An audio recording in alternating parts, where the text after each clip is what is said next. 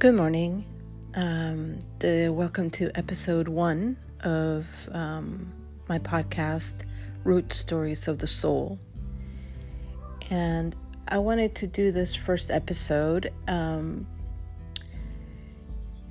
as a starting point before we embark in more soulful talks about what makes the soul a place. So let me just give you a little background about who I am. My name is Jimena Dusan Aya Pearson, and I was raised and born in Colombia, South America. And at the age of 11, I came to the United States with my family. We arrived at Washington, D.C., where my father worked as an electrical engineer at the World Bank. And we lived in Washington, D.C. for about 4 years. So I was, as you can probably imagine, I was in the prime kind of teenage years. And at the beginning, it was hard. It was hard for me to be able to adapt to a new place, being that I was 10. But it got easier. I learned English. I made new friends, and I was able to adjust to the new place. So, what makes the soul a place? As I have lived in so many places, I am now residing in Los Angeles with my husband and my son and my stepdaughters, and I have been in Los Angeles now for almost 17 years. My son was 2.5 at the time when we came to Los Angeles, and it is difficult to really determine what makes a soul a place, but I think there's different factors that make a soul a place. It can be the landscape. It can be the people that reside there. It can also be its cultural and social systems, such as its art, music. It can also be a spirit of place, what is called the genius loci. It's often been referred to as a place having a spirit, something, a god, or someone protecting its land. And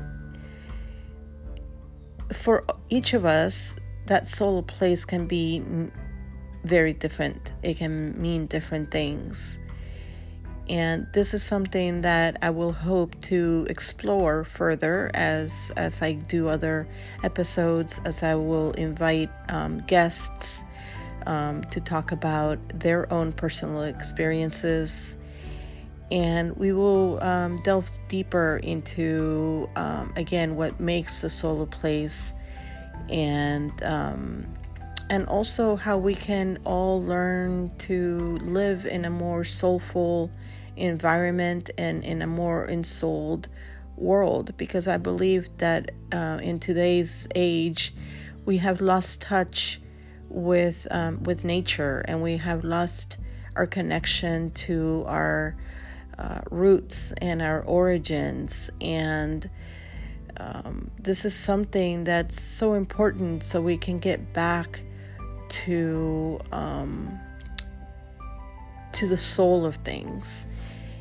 And it begins by being rooted in the world, in where we live, so we can be happy, so we can find our true vocation. So it starts by being comfortable in the place we live. And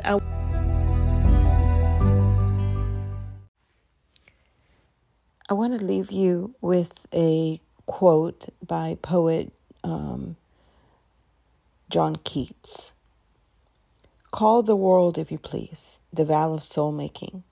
Then you will find out the use of the world. This is one of my favorite quotes because I think what it really is saying is that if you open up yourself to the world will give you and take you in and will provide for you. So this is why it's so important for us to have a mutual relationship with not just ourselves but the world around us. And the world includes plants and animals and the people and the cosmos, the stars, everything around us. So I invite you all to do just that, to call the world, and then you will see what the world has to offer.